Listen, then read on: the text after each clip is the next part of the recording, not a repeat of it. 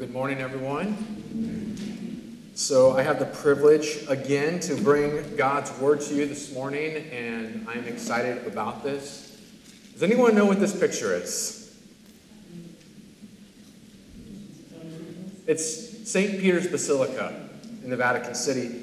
In the year 2000, I was in the Marine Corps, and I was on a ship, and we were stopping at different ports, and one of the ports was in Italy, and I took a train from this port town into Rome and went and got to see Rome, and we went to the Vatican City. And I don't come from a Catholic background, but when I walked into the Vatican City, I was amazed. I was like, this is crazy.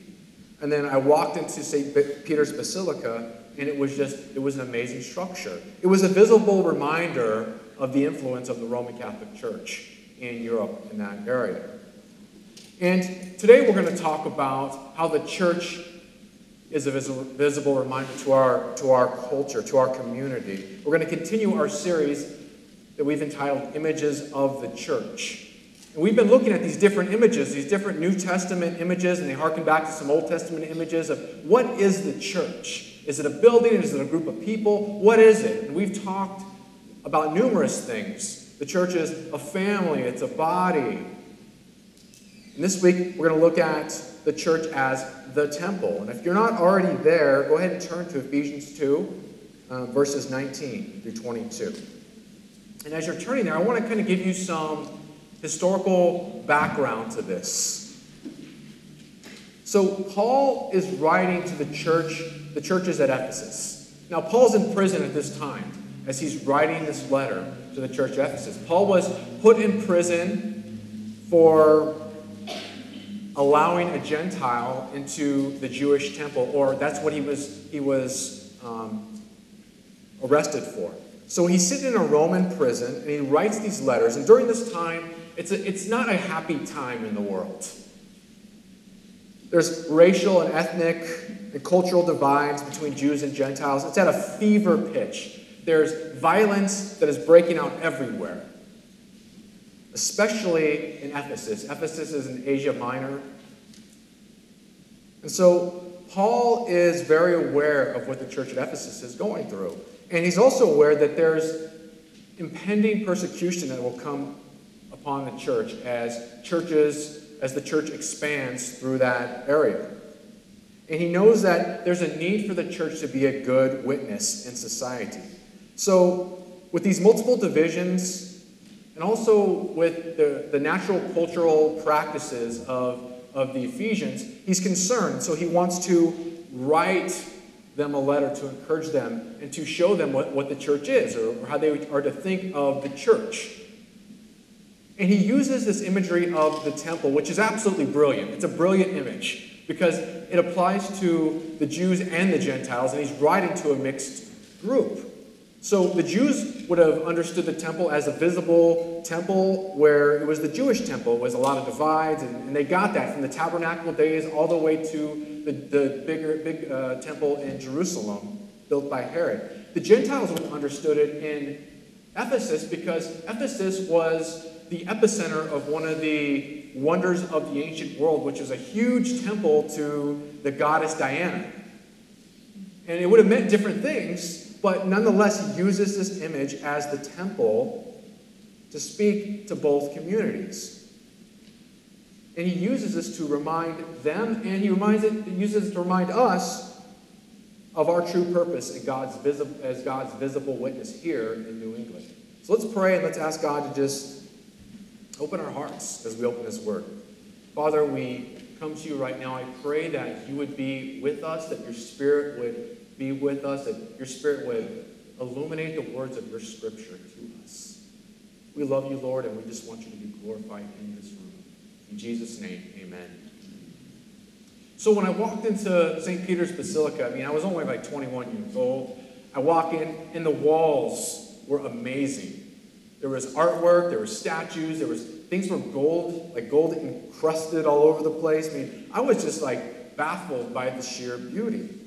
But Paul makes it clear that the church is a temple without walls. Ephesians 2:19 says, consequently, you are no longer foreigners and strangers, but fellow citizens with God's people and also members of his household. So Paul says, hey, you're no longer foreigners or strangers. You're members of his household. And in the context, he's talking about the temple. You see, there's no ethnic, racial, or cultural walls in God's church. And Paul is dealing with this heavy racial, ethnic, and cultural divide. I mean, there's violence that's breaking out all over the place. This would have been a radical message in Paul's day. And it's a radical message for us today as well. And Paul is arguing that the divide does not exist at the foot of the cross. Paul's clear. He said, there's no more divide. The veil has been torn. The walls are dropped.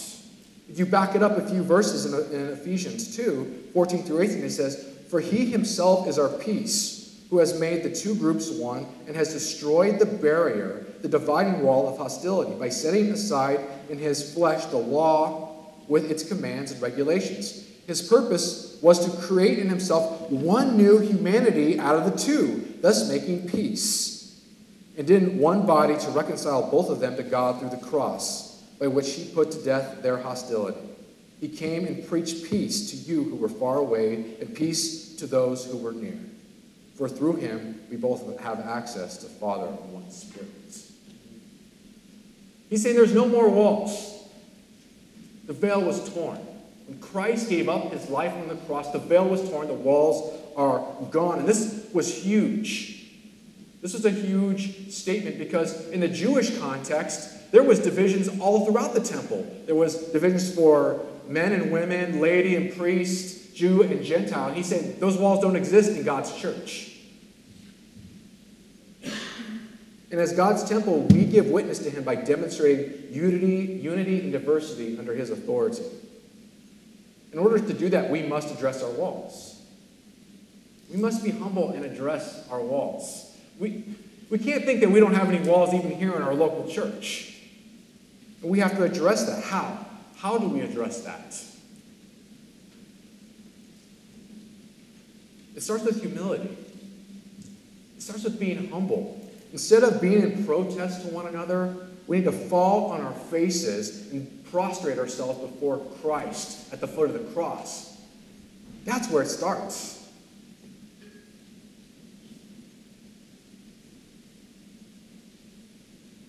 And it continues with getting out of our comfort zones.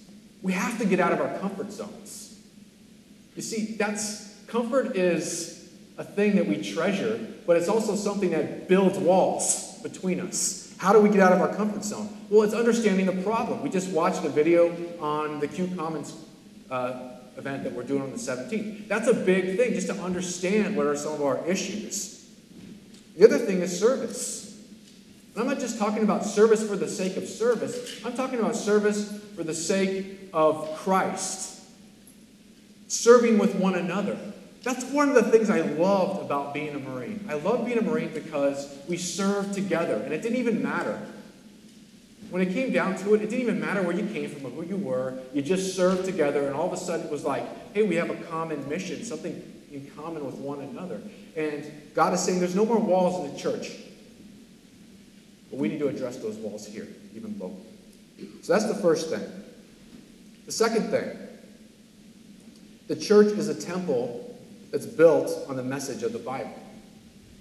So it says, and also members of his household, built on the foundation, the very support structure of the apostles and the prophets. What is he talking about with a foundation? You see, the Old Testament prophets prophesied about a coming Messiah that would reconcile the whole world to himself. Then you have the New Testament apostles witnessing that. And it's all contained in Scripture. So the foundation is God's message in the Bible. That is our foundation. And this message is mind-blowing. If you look at Scripture, if you look at the Bible, and you survey this thing, the message is absolutely unbelievable. We see that it's a message of origin. Genesis 1:1 says, in the beginning, God created. It's a message of value. Genesis 1:27. So God created mankind in his own image. It's a message of purpose. Ephesians 2:10. For we are God's handiwork, poema, his poem. It is a message of condition, Romans 3:23. For all have sinned and fall short of the glory of God. It's a message of destination. Again, Romans 6:23. For the wages of sin are death. It's a message of life. But the gift of God is eternal life. First and foremost, though, it's the message of Christ. This is what this book is. It's the message of Christ. From Genesis to Revelation, it's a message of Christ. Christ is contained through all 66 books of this Bible, of his word. It's a message that says that we've all fallen short of the glory of God. We've all sinned against a perfect God. But yet God sent his only Son, Jesus Christ, the perfect eternal Son, to live a perfect life. He died. He was nailed to a cross. And he suffered the wrath that we deserved. He felt the sin, the weight of sin. The eternal Son, the sinless Son, had never felt sin before, but he feels it for the very first time, our sin. And it's not just a matter of physically being on the cross. This is the first time that he's ever felt separation from his Father. And he feels the wrath of the Father, the wrath that we deserved. That's why he anguished so much for us. He dies, but he's resurrected. And we put our faith and trust in him. We're no longer destined for hell. We're destined for heaven, eternal heaven with him. And that message is in here. From Genesis to Revelation. It exists in here. It's a message of Christ. Remember, Paul's in prison writing this.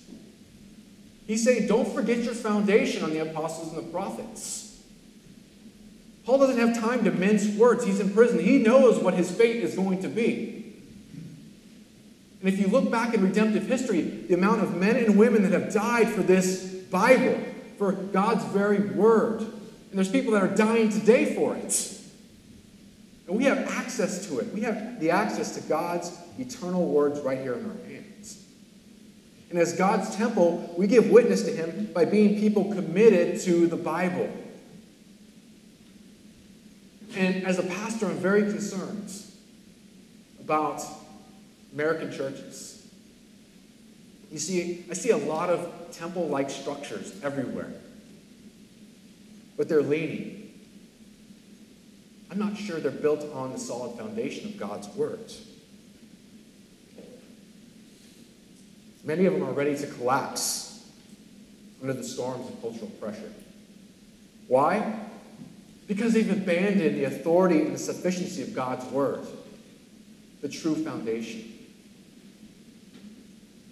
Well, maybe you're sitting here and you're saying, well, I take it seriously. I take the Bible seriously. Well, good. But would you die for it? Because many have and many would and many will. Maybe you're sitting there going, do I have to believe all of it, though? There's some things here that are just tough for me to believe. I don't know. Let's go. 2 Timothy 3:16. It says, all Scripture is God-breathed and is useful for teaching, rebuking, correcting, and training in righteousness, so that the servant of God may be thoroughly equipped for every good work. It doesn't say some Scripture. It doesn't say the majority of Scripture. It says all Scripture. All Scripture is God-breathed. This is huge. We can't abandon this. We can't abandon God's word. This is our foundation. So I have to ask you, what's your foundation? Do you take this seriously? Do you stake your life on it? So that's the second thing. The third thing, we see that the church is a temple that is Christ-centered. We'll continue Ephesians 2:20. With Christ Jesus himself as the chief cornerstone. Now, a cornerstone was an interesting piece in ancient building constructions. It was the first stone laid, and it provided stability and shape for the structure. So you'd have a foundation, you'd have this cornerstone, and the cornerstone would bring these outer walls together, and it would provide the shape and the structure and the stability to any sort of ancient structure. And in verse 21 it says, in him the whole building is joined together and rises to become a holy temple in the Lord. Now going back, thinking about when I went to Italy and I went to St. Peter's Basilica, I was blown away by the beauty. I mean, the sheer beauty of the building was breathtaking. But you know what? What Paul's trying to make the point here is the beauty in a diverse people joining together far outweighs the beauty of any man-made building. This right here far outweighs any beauty of any man-made building. But here's the thing, it's only possible if we believe the same chief cornerstone. We have to believe in the same chief cornerstone, the same Jesus Christ. If not, there's nothing of substance really holding us together, keeping us stable, keeping us, our shape together. We have to believe in the same Christ.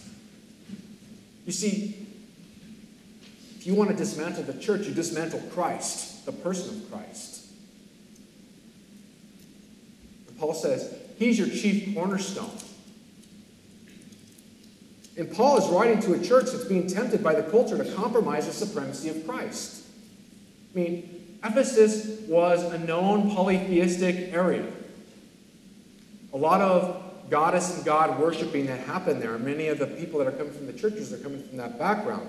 And Christ was an offense and a threat to that pluralistic society. I mean, we read in Acts that as Christianity started to roll out, there was riots that were happening in Ephesus because it threatened the idol-worshiping business. There was people that made idols, and it was threatening that business because people were coming to Christ.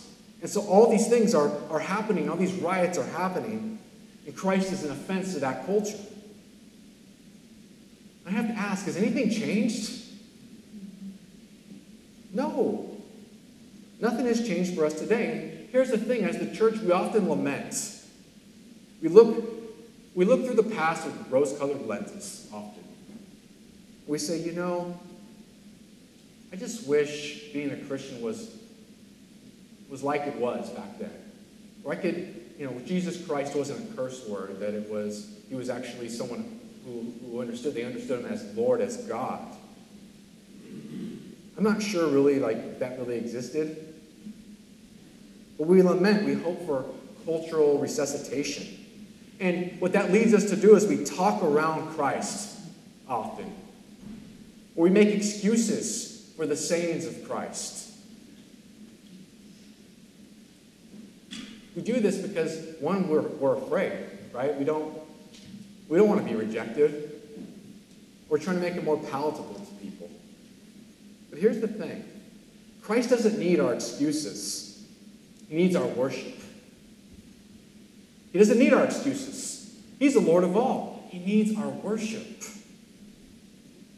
And the fact is the culture of people, they don't need resuscitation. They need resurrection.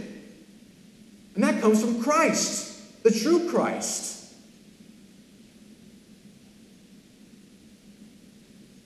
I mean, this is our purpose as God's holy temple, to proclaim the true Christ. That's why we're here. That's why we were saved. I'm not going to sugarcoat this for you. Not that I've been sugarcoating anything right now. But there's consequences. If you're going to stand firm in Christ and preach the true Christ, there's going to be earthly consequences. There might be rejection. Actually, there will be rejection. Christ makes that clear. But you know what? I'd much rather deal with the earthly consequences than dealing with the eternal consequences. Because there are eternal consequences for not presenting the true Christ. We are Christ's holy temple, and we're called to give witness to him no matter what the tides of change bring. The church exists by him and for him. And he's supreme in all things. This is why we exist. So I have to ask you, do people know that you're a Christ follower? They know that you're a Christ follower. This was something that hit me like a ton of bricks a few years back. I had just a very casual conversation with someone, and someone came up to me and said, "Oh, wow, I didn't even know you were a believer." I was like, "What?" And I was upset. And then I was humbled. And I say this because it's a humbling thing, but do people know you're a Christ follower? So that's the third thing. The last thing, the church is a temple where God's presence dwells. Ephesians 2:22 says, "And in him, you too are being built to become a dwelling in which God lives by the Spirit." We see that we are being built together. There's a corporate element to our transformation into Christ's likeness. We are all living stones that are dwelt by a Spirit that are being built into a holy temple to God. You can't just privatize your relationship with Christ. It's meant to be lived in the context of community. We see that God's true habitation is the community, not the redeemed building, or not the building. And here's the thing, it's very easy to be attached to a building. Because the fact is, a building doesn't say anything. A building doesn't have problems. You don't have conflicts with the building, you have conflicts with people. And so it's very easy for us to get attached to a building. But in fact, God's church's temple is the people, the redeemed people. And I bring this up because the fact is there might be a time where we don't have a building. If you look in redemptive history, you see believers sometimes never had a building. They met in forests, they met out in the middle of nowhere. Are you going to say there was no church? No, it's the people. We're his temple.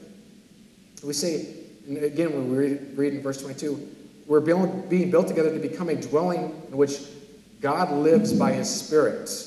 We see the purpose of the temple was to bridge the gap between heaven and earth and a place where God actually dwelt. That's the whole purpose of the temple. If you read in the Old Testament about the tabernacle, and you go all the way to the New Testament where we see the temple, we see that there was a Holy of Holies. We see that was to bridge the heaven and earthly gap. And there was one place where God's presence actually dwelt. And that's us now, where God's presence actually dwells, individually but corporately as well. We bridge the gap between heaven and earth.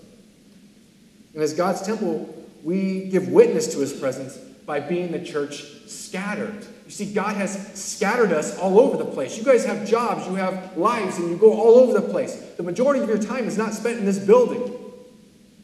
It's spent out there. But that doesn't mean you cease being the church. As a matter of fact, you are his temple wherever he's placed you. And you're called to be his witness by dwelling, by manifesting his very presence to wherever he's placed you on your front lines. I mean, when people are around you, do they see a difference? Do they sense a difference? I mean, that's the good news of the gospel. It should baffle them. Like when we walk into a place, people should be like, I am so, like, there's something about you, and it baffles me. I don't get it. I'm not saying we're supposed to have plastic Christian smiles all the time, and you know what I'm talking about. I mean, when I grew up, it was like, if you weren't happy, that means you weren't spiritual. You weren't like, and that was such bogus. I mean, sometimes there's not happy stuff. But still there's this foundation, this calmness, knowing that God's in control.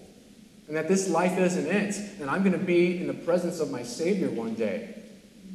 And there's this thing, it's this calmness, and it really wigs people out sometimes. People kind of think sometimes like there's something wrong with you, like mentally. Maybe there is with some of you, all right? But the point is we should baffle people because the very presence of God dwells within us through the power of his Holy Spirit, and together we are his temple. The fact is Christians aren't meant to blend in. Our natural tendency is to want to blend in, but we're not called to blend in as Christians. We're called to be lights. We're going to talk about that in a couple of weeks. We should be different because we are different. So let me ask you, how are you the temple outside of these walls? What does it look like in your life? You see, this starts, being the temple, manifesting the very presence of God, starts with witnessing the power of the gospel and weaving it to your very being. Witnessing. Sometimes we think witnessing is just sharing your faith, but it's actually witnessing in a legal sense as I saw something and then I'm telling you about it, right? Like I call a witness to the stand. Have you ever just thought about the gospel and just said, this is who I was, and this is who I am in Christ? Wait, this is who I was, and this is who I am in Christ? And just let that sink in? Have you just let it sink? Have you just let it sink in? This is where I was going, but now I'm going here. This is the plight of my life, but now it's this. Why? Because I'm not good? No. Because of God's sovereign grace and His choice, and I don't even get this. It's just mind-blowing. That's witnessing the power of the gospel, and that just naturally comes out. It just naturally comes out. That's what baffles people. They don't get it. They're just like, isn't everything just circumstantial? Your circumstances should be, you should be crying, you should be in a ball somewhere, but you're like living, and you're happy, or maybe you're not happy, but you're thriving. Why? How is this? Because you've witnessed the gospel, and it's just naturally woven into your very being. So I'm going to challenge you this week to meditate on that. Spend some time just meditating on the gospel. Witness the gospel in your life and the life of others. How has this transformed you? How has it transformed you? It's just not a bunch of words that we're speaking. It's not just like, here, let me drop the gospel grenade and I'm walking away. It's our very being. It's who we are. How has the gospel changed you? As I conclude, I just want us to focus that man-made structures will fall. St. Peter's Basilica, one day there'll no longer be a St. Peter's Basilica to look at. But God's temple, built from the foundation of His Word, centered on Christ by the power of His Spirit, with the living stones of His people, are an architectural wonder before even the angels of heaven stand in awe. We read that in 1 Peter. The angels just don't get it. If you ever want to check it out, look at 1 Peter. It's unbelievable. The angels are just sitting there going like, God, I don't know why you're so good to these people. And they just stand in awe of that. But yet God is. So may we be witnesses manifesting Christ's presence for His glory as the church scattered, now and forevermore. Let's pray. Father, we thank you. We thank you for making weak vessels like us living bricks for your temple, where you actually dwell. It's one of those things, Lord, that I don't even know if we could fully understand this side of heaven, Lord. We thank you for that, though. May you empower us as we go and live out being the temple, being your church. May we manifest your presence to those that don't know you. May we be bold. May our foundation be in your word, not in the words of others, but by your infallible word that speaks of our perfect Lord Jesus Christ. So be with us as we go forth here. In Jesus' name, amen.